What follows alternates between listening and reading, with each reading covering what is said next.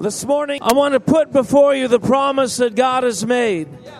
And it's this, it's that whatever's born of God overcomes the world. In the same way that the light shines in the darkness and the darkness has no response, God says, I have a way for your life to go that the enemy has no answer for. He has no weapon, he has no defense, he has no capacity to resist. And the question is, how connected is our heart to that journey, to that way? And God is saying, listen, if you would seek for me with all of your heart, 100% of what's in you, nothing can stop you. This is the promise of what's born of God. So I want to say today, whatever the situation that's facing your life, there's a way. There are streams in the desert. There is a light that shines in the darkness. There is hope that overcomes depression and discouragement. So we say in the name of Jesus, let God reign here today in our worship and in our lives where there was no way.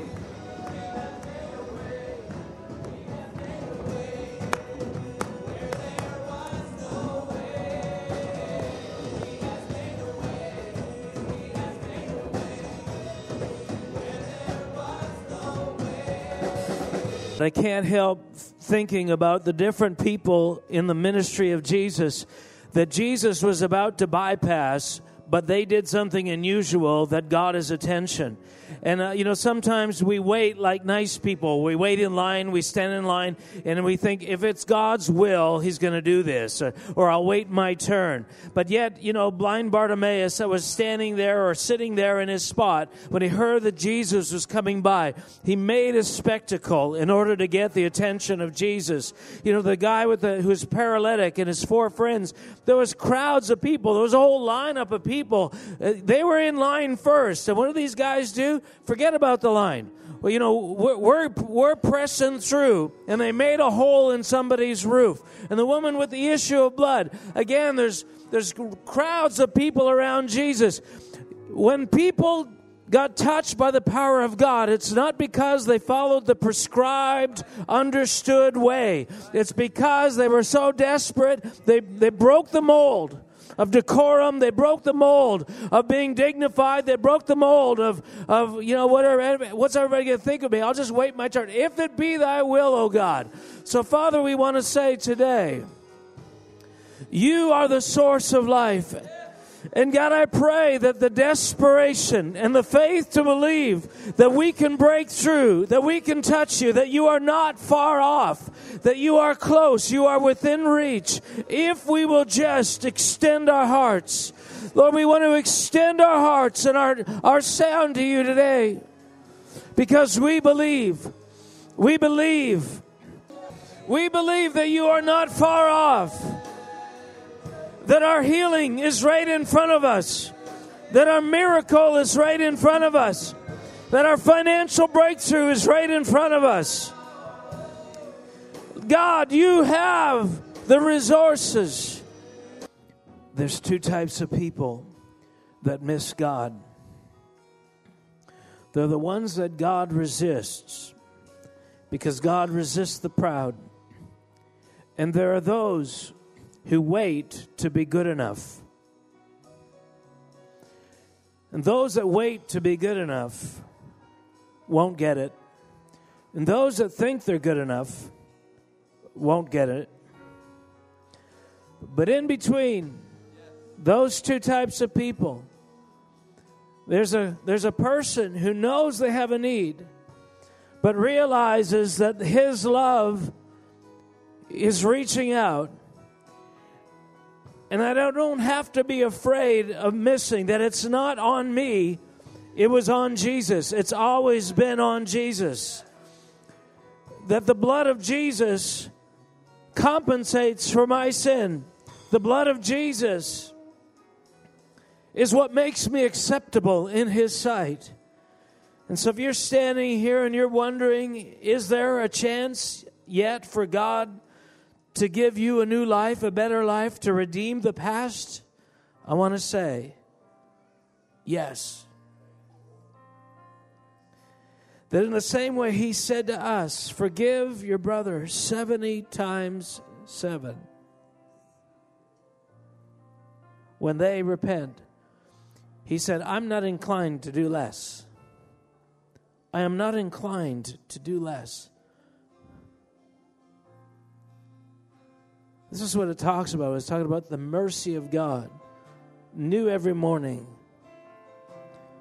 That he takes your sin, he takes your transgression, he throws it as far as the east is from the west. And so, Lord, we want to come in today the right way. We want to come in not because we deserve it, nor do we want to hold ourselves back for fear that you might not welcome us, for fear that your anger is against us.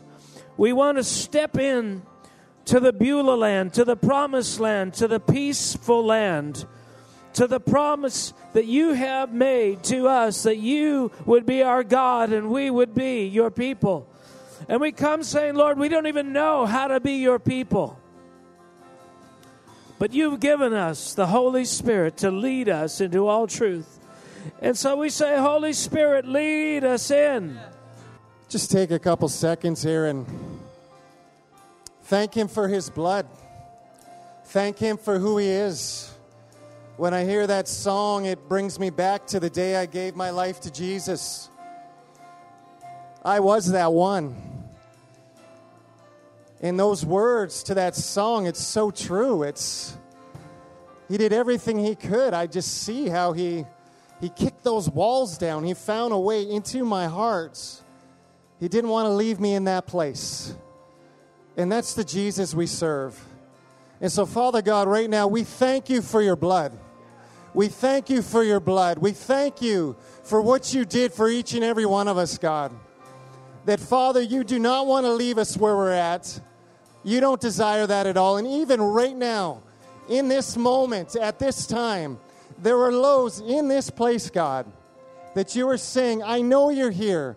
I see your face. I know what's on your heart. I know your hurts. I know your wounds. And I'm not leaving you there. I'm not leaving you there. I am right here, right now. And in this moment of time, you can come to me. And so, Father, that's what we do right now. We come to the loving God who died for our sins, who came here today to bring healing to our hearts. And we give you all glory in Jesus' name. And as a body, can we say amen? Amen. All right. So, Father, thank you, Lord, for your word. Thank you for the truth. Thank you for what you're doing in our lives. Lord, we pray that your truth, Lord, that the truth that sets us free, the truth that increases our faith, the truth that causes us to participate increasingly in the kingdom of God would be ours today. In Jesus' name. And I want to start with a passage of Scripture that you may be familiar with, and you may not be, but it's in Job. How many of you have read Job this last week? Anybody read Job? Job is not really a go-to passage or book for most of us. You know, I don't know if it reminds us of, God's dealings, and maybe we become afraid that, God, it's great that you did that great thing through Job, and, you purified him and he brought him to a new level of faith, but surely there's got to be an easier way. And don't do that with me. But I began reading in chapter 12, verses 14 and 15. If you have a Bible, you can turn to it. But there was a description in there. One of the things that Job is great for is descriptions of God, because the whole book is about elevating your revelation, your understanding of God. So Job starts in this book as an amazing man of God. I mean, he's so amazing that God is bragging about him. Imagine that. Satan is coming before God, and God is bragging about Job. Would you like God to brag about you? Right? It's like it just sort of raises the desire of Satan to hit you. And it almost happened that way. So I'm not sure I want God to brag about me. But God brags about Job. So he says, listen, there's no one like him on the face of the earth. And I'm sure Job afterwards saying, thanks for that, God. I don't know who wrote the book of Job. You know, like who actually saw that thing happening in heaven and wrote about it. So I don't know who did that. It might be Job. We don't really I don't really know. But anyway, God is bragging about Job because Job has this revelation. And according to the standard of the day, he is walking perfectly. He is doing extremely well. Now, they don't know anything about the heart at this point. They actually don't understand the concept of a pure heart. What they have is obedience. Are you not sinning? And are you doing things correctly? Are you behaving properly from Sunday to Sunday to Sunday?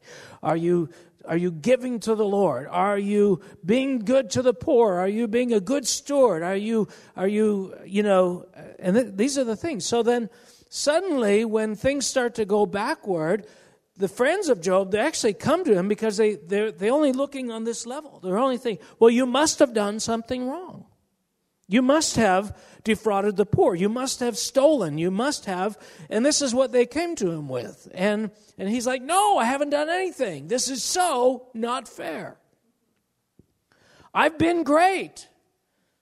Now the truth is, let me throw a couple things out there. Satan doesn't need to have anything proven to him by God. In other words, God is really not interested in proving something to Satan. You need to know that. Even right now, the things that are happening in your life have nothing to do with Satan. Anything that God seems to permit to allow happen in your life is not because of your relationship with Satan or non-relationship with Satan. It has nothing to do with the juxtaposition of the kingdom of darkness and you. It has everything to do with God saying, I want this person to experience more of me. And so when God is looking at Job, who is doing amazingly well, God decided what that guy deserves is more of me. More of me. You need to understand that today when you are running into trouble, when things aren't going as you think they are. Because right away we go to punishment paradigm, right? It's like, what have I done wrong? You know, we're actually going to an Old Testament kind of paradigm, right? You know, a limited perspective paradigm. Because the Bible says all things work together for good for those who are called according to his purpose. So in the Greek, all things is an all-encompassing word. It means almost the same as it means in English. All. Everything. That's the extent of my Greek knowledge. All in the Greek means all in English. Everything, all things work together for good. So, anyway, that's sort of the background. I could say more things about that, but that's not really the point of what I wanted to say. But what happens is this clarity starts to come out of how great God is. And at the end of it all, Job says, before I knew you, but now I know you in a different way. Before I knew you, and this is the way he articulates it, he says, before I knew you according to the hearing of the ear, but now I really know you. And this here is, even though it's in the Old Testament, this is a New Testament concept. What Paul prayed for, and we've talked about this again and again and again, Colossians chapter 1, Ephesians chapter 2, the apostolic prayer that Paul prayed for the church and the new believers was that the eyes of your understanding would be enlightened, that you may know the hope of your calling and what is the exceeding greatness of his power at work, where? Inside of you. So this purpose, that God would show you the power that's at work inside of you, is what he was doing with Job, and is what he was doing with Paul, and is what he's doing with me, and it's what he's doing with you. He's trying to get you to understand the greatness of who God is. But more importantly, now it's like not only God in general, but God at work inside of you. He wants to elevate your knowledge, to say, hey, do you understand the power that's inside of you? And this becomes the significant question. And so we put it out there. How powerful is God? Well, he's as powerful as you believe him to be. Well, he's all-powerful. Nah, that's not real knowledge. That's knowledge that you read in a book. That's information. That's data. That is factually true, but you actually don't believe that. What you believe, if I can be clear about this, what you believe is what you manifest. The amount of power at work in your life is the amount to which you really know God and believe he can work. Man, it's far easier to be academic, isn't it? It's far easier to use superlative language. God is all powerful. Because we can hide behind the perfection of those complete words. When God is saying, listen, the problem with those complete words is your heart isn't aligned with them. And what I'm trying to do is making that a reality inside of you. What I'm trying to do is release the atomic energy of my presence that is in you, that I put in you, that caused you to be born again. There's so much power there, you have no clue what's there. But the same Spirit that raised Christ from the dead is at work right now in you. So the question is it bringing the same influence to bear on your life as the capacity that it has? And I think all of us would say, no. I mean, this is the thing in my life. If I could track, and there's a number of barometers, measures that I use for my life, but one of them is why isn't it working the way I think it should? And I think that's a question we should always be asking. I mean, if I got the Holy Spirit, and the Holy Spirit can do all the things that is in the Bible, how come I can't even make it to class on time? How come I can't fast more than a day and a half without... How come I can't, I pray for people. We got a few headaches healed, but, nobody's being raised from the dead. No limbs are appearing on, amputated bodies. No, these things that were happening in the Bible aren't happening. And so what usually happens in religious circles is we make excuses why it's not happening. We sort of create, a series of theologies that say, well, it's not the time, or it's not this, or it's not God's will, or maybe later, or before only. What we do is we create dispensations so that we don't have to be accountable for the fact that the Bible says we have this enormous power in us, yet there's no evidence of it. And I'm not saying no evidence. I'm just saying if God is, God spoke and created the universe, surely there should be more. It seems to me that there should be more. And so my question is always, well, God, why not? And it's not about blaming anybody. It's about seeking for real answers. And the first time I was out witnessing, I ran across this question. I was so disillusioned because, and you heard me say this before, Dallas, Texas. We went out to the streets where the gays and prostitutes were, and we'd been praying in tongues for weeks. I mean, praying in tongues. We did every prophetic act known to man. And we went down there, and I thought, man, this is going to be so amazing. The presence of God is with us. We're going to be on the streets. They're going to be walking by. They're going to be dropping like flies. They didn't. They were like shoe fly. I'm thinking, I'm pretty sure they didn't do that to Jesus. Which I can't even say is true necessarily, because certainly largely the center of the world was not focused on Jesus. But wherever Jesus went, he made a spectacle. And people couldn't ignore him. They either loved him or they hated him, but they couldn't really ignore him. So, Job chapter 12. And it comes out of the language because God is trying to say to Job, listen, you don't even really know who I am.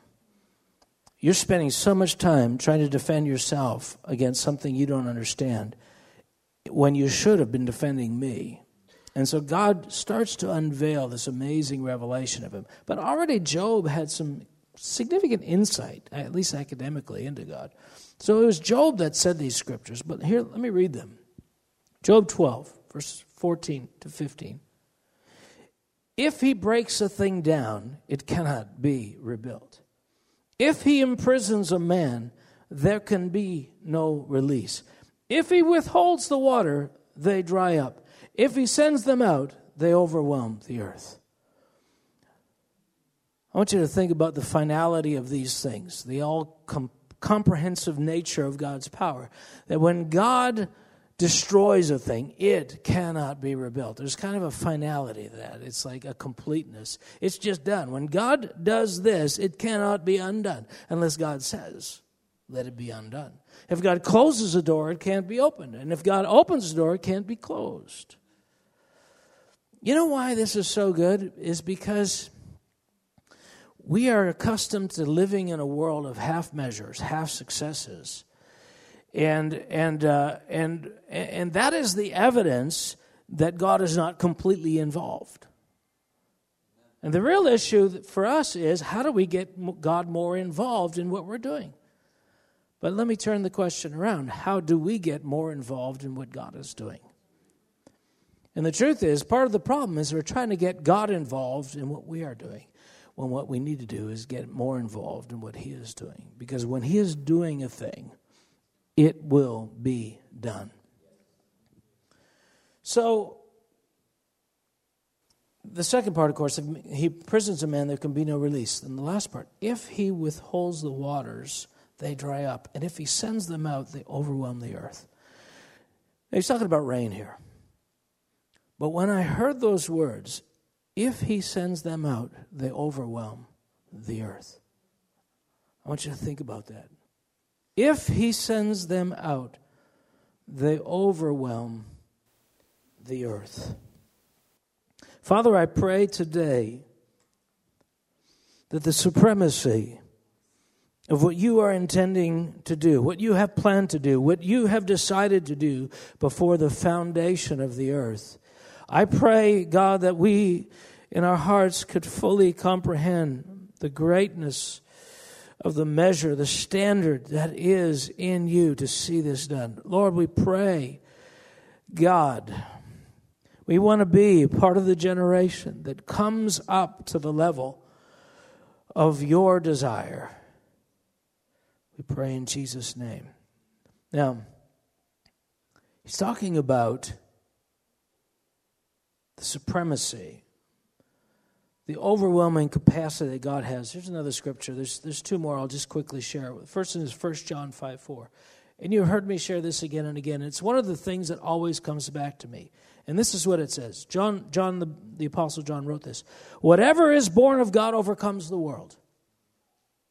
See, I love that scripture and I hate it at the same time, because it was always the scripture that God would come back to me when I would do something in His name and it didn't have His power, and I would complain bitterly that this is not working and how unfair that is, that this is not happening because the Bible says and God said and I think that, and I was pure in what I did and it was all God and it was not me. And God is saying, wait. The criteria, what you're saying, if you're saying that, you're either lying or you're calling me a liar. Because the Bible says, whatever's born of God overcomes the world. Whatever's born of God, the world has no response to. The world just, it's like standing, the gates of hell are there, and then they're gone. They're just, whatever is born of God overcomes everything. Up, down. It's just finished. And so God is always coming to me and says, the very fact that there's struggle in your life, the very fact that there is you're having trouble making this happen means I'm less involved than I could be.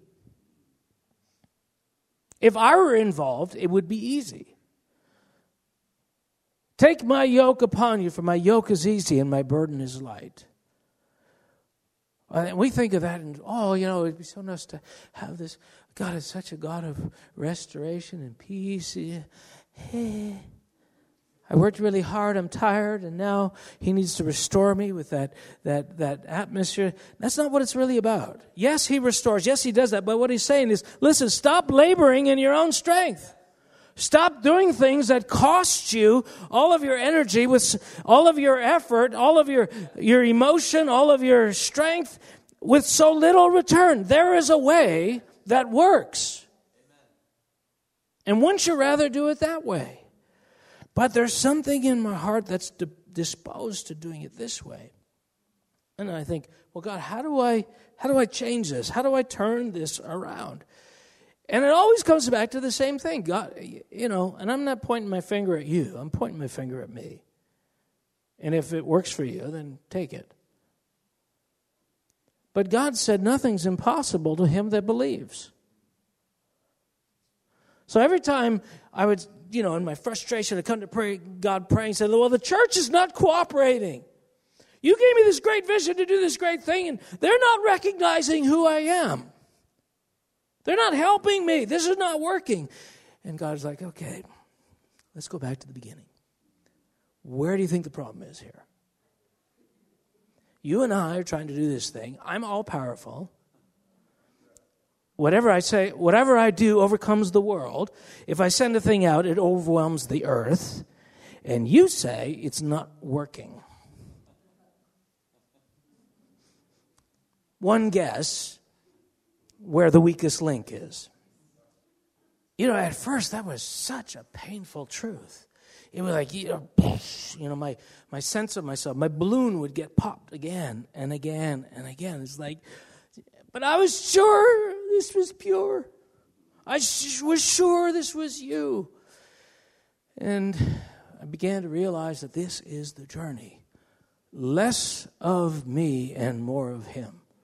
And that's not a self-deprecating thing. That's just, when it comes to the mix, he said, what I want is more of me in terms of effort, in terms of energy. I want the substance of this to be born of me and not you partnering with me, not you saying, wow, this is great. All of my needs could be met by aligning with God's needs, and so I'll play along. He said, no, this has to be about me from start to finish. And the question is it in your heart really about me? Or, what is that word in the U.S. politics when they pass a bill and they add a whole bunch of pork belly bill?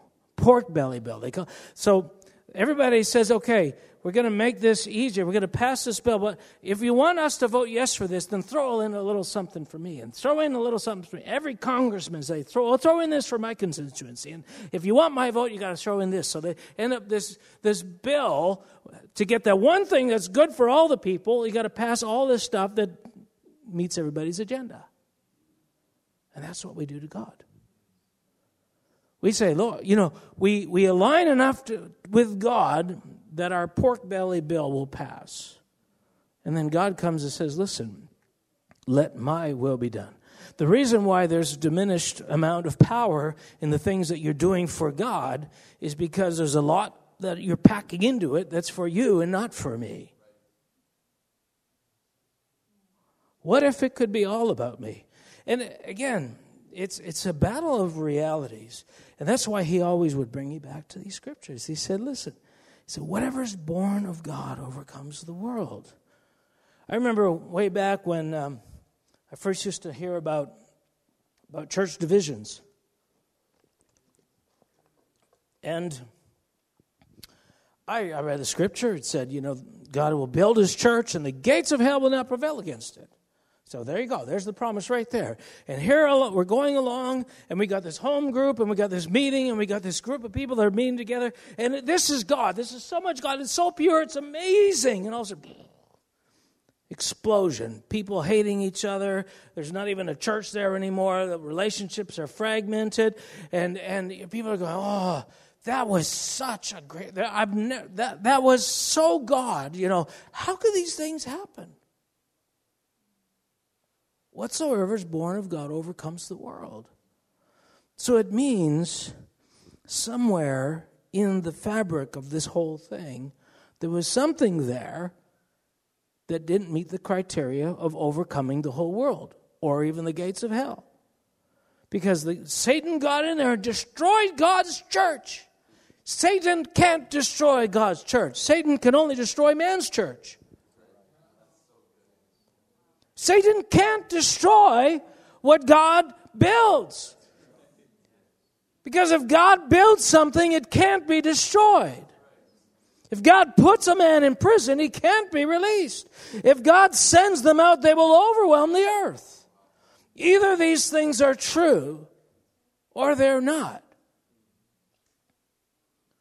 And every time I come to this place of potentially making it about somebody else not lining up to my perfect will, I mean God's perfect will, God says, yeah, but. And he just wouldn't let me live behind the veil of false defenses.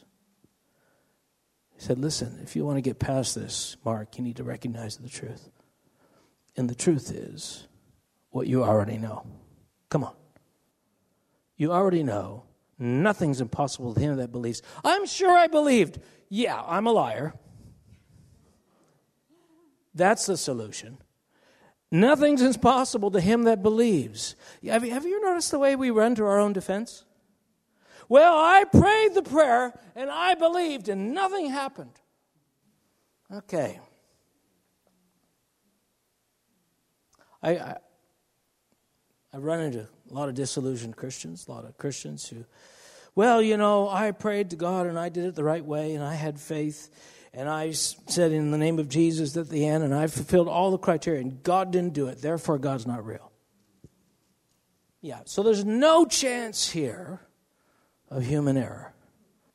See, to me, it just narrows down the scope of where I need to look for what's wrong if I know it's always me. It just makes it easier. You know, if you lost your keys, but you had them right there at the front door and you didn't go anywhere, they've got to be right there at the front door. You narrow the area that you need to look for that where they are, because that's where you had them last, right? And so God is saying, listen, let's narrow down the problem to you. And again, the famous one is, true, except, Lord, it's the church. It's the woman you gave me. It's my children. I would have had a great marriage because I was the perfect husband, except for whatsoever is born of God overcomes the world. So when I ran across this verse the other day, I immediately saw the early church. And what I saw in the early church was an unconquerable people. I mean, the church spread like a virus. Just went out. It just, wherever it went. And I mean, the authorities, it went, of course, right up to Rome. There was people right in the emperor's household who were born again. I mean, this thing made its way into every society. And next thing you know, there are churches being built up everywhere. It's just going, and it's going. It's like, woo, hallelujah. What is it about that version of things that's different than our version of things? Years ago, we were talking about this, and a friend of mine was sharing, and it's from a scripture that, there's a couple of scriptures. Let me see if I can find it here. It's in Matthew, I think, 9:37. There's two scriptures. One of them is that when Jesus, it's in early John, but it says, the fields are white to harvest, right? So he said, the harvest is already ready. It's ready to go. And that's what Matthew 9 is saying. He said to his disciples, the harvest truly is plentiful, but the laborers are few. So what does he do next? Does he say, so go? Does he say go? No, he says pray. He says, the harvest is ready, but the laborers are few. So pray. What are you praying for? He says, pray that the Lord of the harvest to send out laborers into the harvest. And the first time I heard this, my friend was sharing, he says, there's many who go, there's few that are sent. When I heard this verse, if God sends them, they will overwhelm the earth. If God sends them, they will overwhelm the earth. Now, he's talking about rain in the context of Job 12, but really it applies to everything God does. Whether he imprisons a man, whether he breaks a thing, whether he opens a door, whether he sends them out. When he sends them out, if he sends them out, they will overwhelm the earth. So Jesus is very correct when he's saying, pray that you be sent, because if he sends you out, nothing can stop you. Nothing can stop you.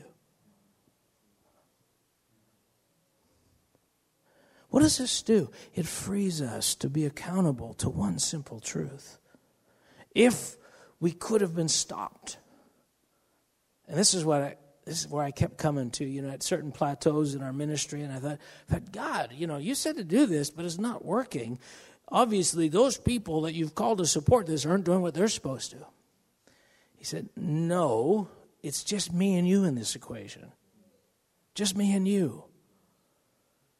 What's missing is something in you. Quit blaming the world around you. Let me free you from this thing. I just keep trying to build up the pressure in your life to change you, and you keep letting out. You got this little release valve that takes the pressure off, which is blaming others. Well, it's because I'm a woman. Well, it's because I'm not a part of the special families in that denomination. That, only certain people get in. And it's because of my color. It's because I'm short. It's because I don't have hair. It's because I'm not married. It's because. If he sends them, they will overwhelm the earth.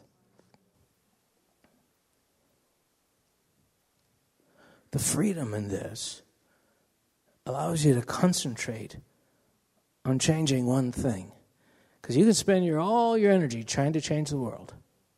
Trying to make everybody the way they should be. Well, they should have thanked me. Well, they should have done this. Well, they should have been nicer. Well, they should not have sat there. Well, they should have brought more money. Well, they should have.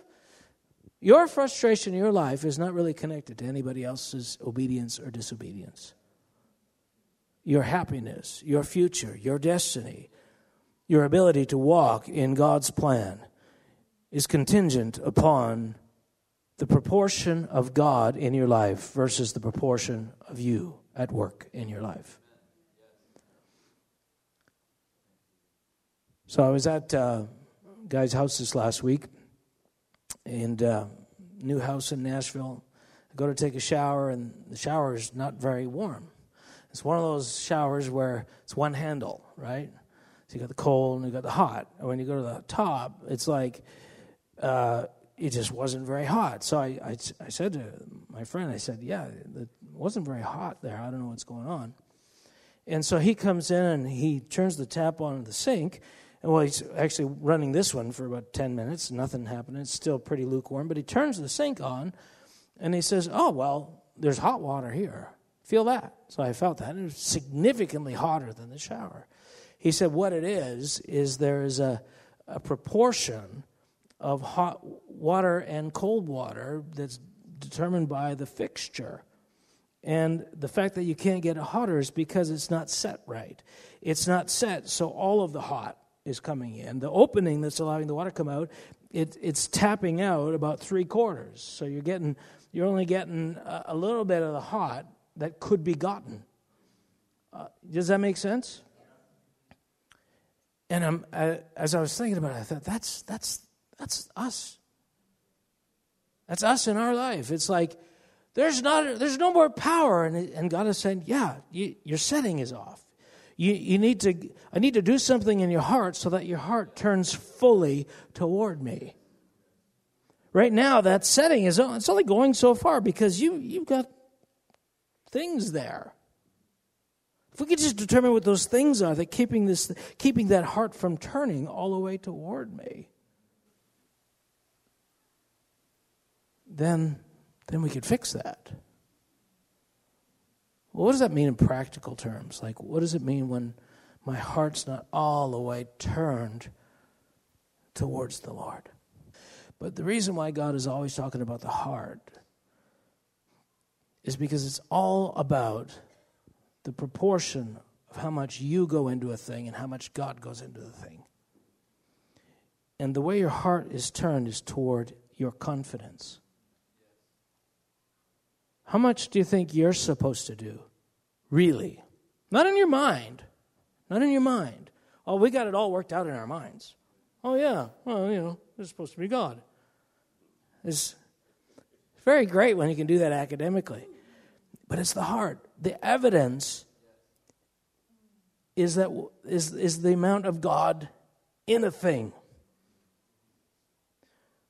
When people come across something, wow, God is really in this, it's because the people at the core that have birthed that thing have allowed more of God in or less of God.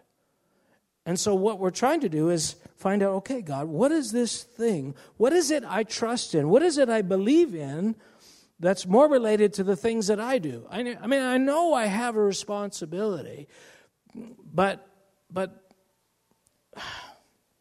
my responsibility is so low.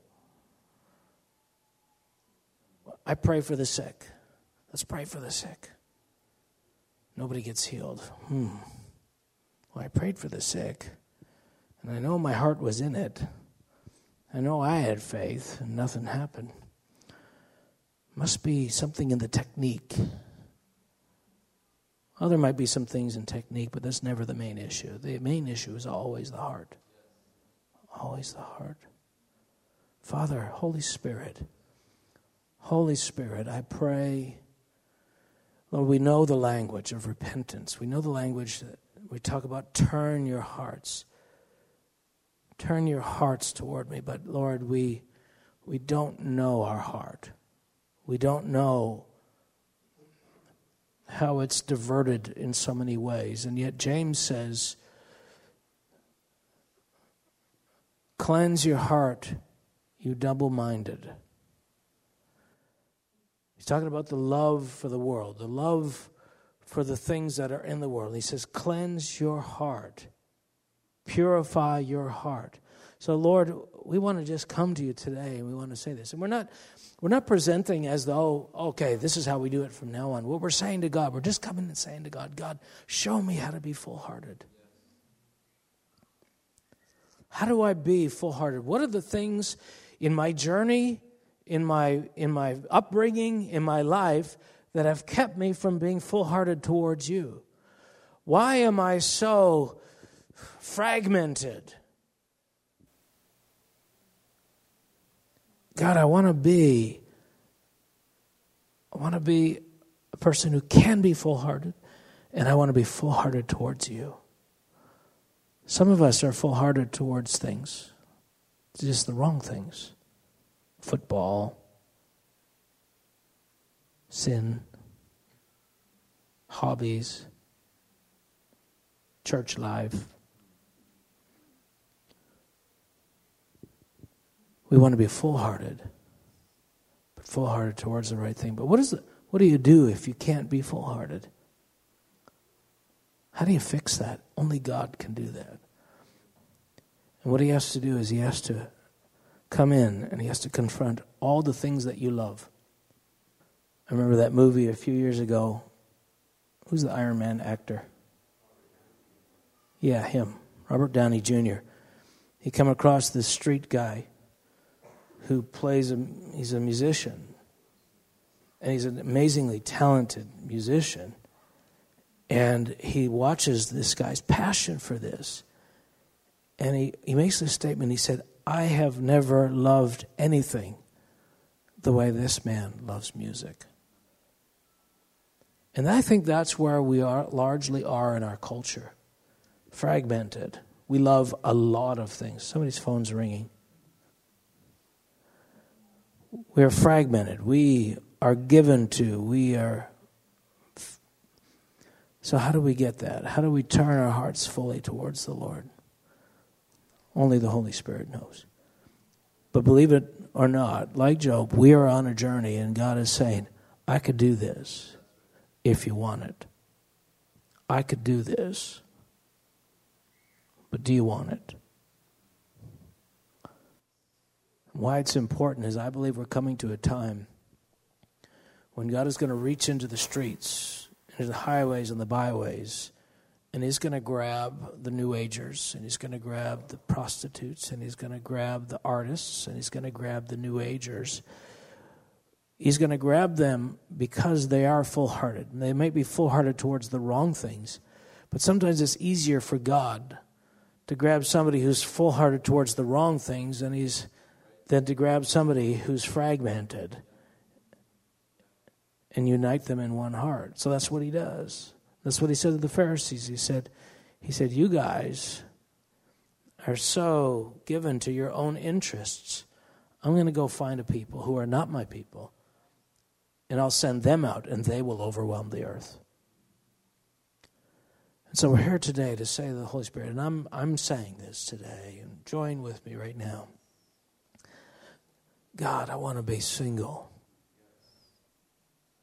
I want my eye to be single. I want my heart to be fully yours. I want to be able to enjoy you in everything, but I want it to be about you in everything. And Lord, we say today, and I feel pain in my heart right now. Don't be afraid, I'm not having a heart attack.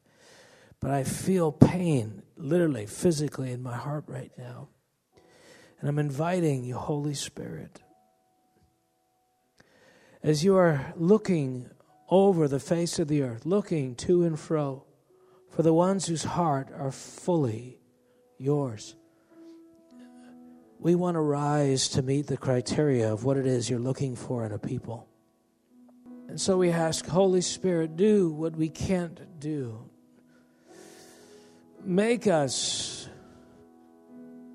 fully devoted to you.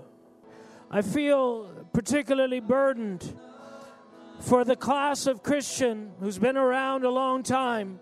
We've been to every kind of seminar. We've been to every kind of conference, and we have all of the appropriate techniques of Christianity in the arsenal of our knowledge. We have it. We know the right technique behind praying. We know the right inflection. We know how to say, in the name of Jesus, and emulate full-heartedness. We know how to intercede. We know how. And yet there's this disconnect because the power we sometimes see in others, when they pray, when they declare, when they stand and witness for Jesus, it's just not there when we do it. So we want to lay down, God, the knowledge that has no power. We want to lay down the expertise that doesn't bring the kingdom of God. We want to lay down the assumptions that we know God. And we want to say, Holy Spirit, teach us. Holy Spirit, come and make me holy. So today we want to pray as we're closing to say, Holy Spirit, we invite you to examine the cords of our hearts. We invite you to examine us in your light, and we say we will make ourselves accountable to the truth.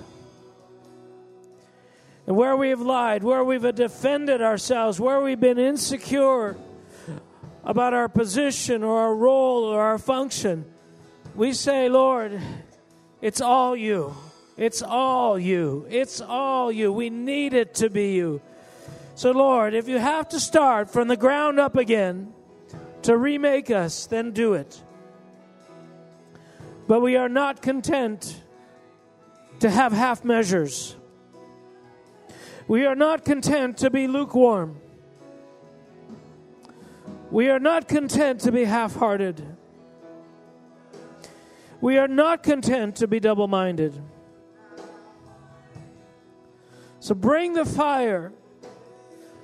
Bring the fire that sends the people out to overwhelm the earth. Bring the fire that changes us from a Cephas into a Peter, into a rock, into a manifestation of your kingdom.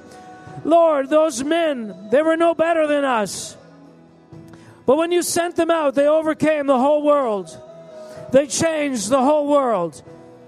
God, come and do what you need to do in us to make us harvesters, to make us laborers. Send us out, Holy Spirit, in your power and in your strength. Do what you need to do.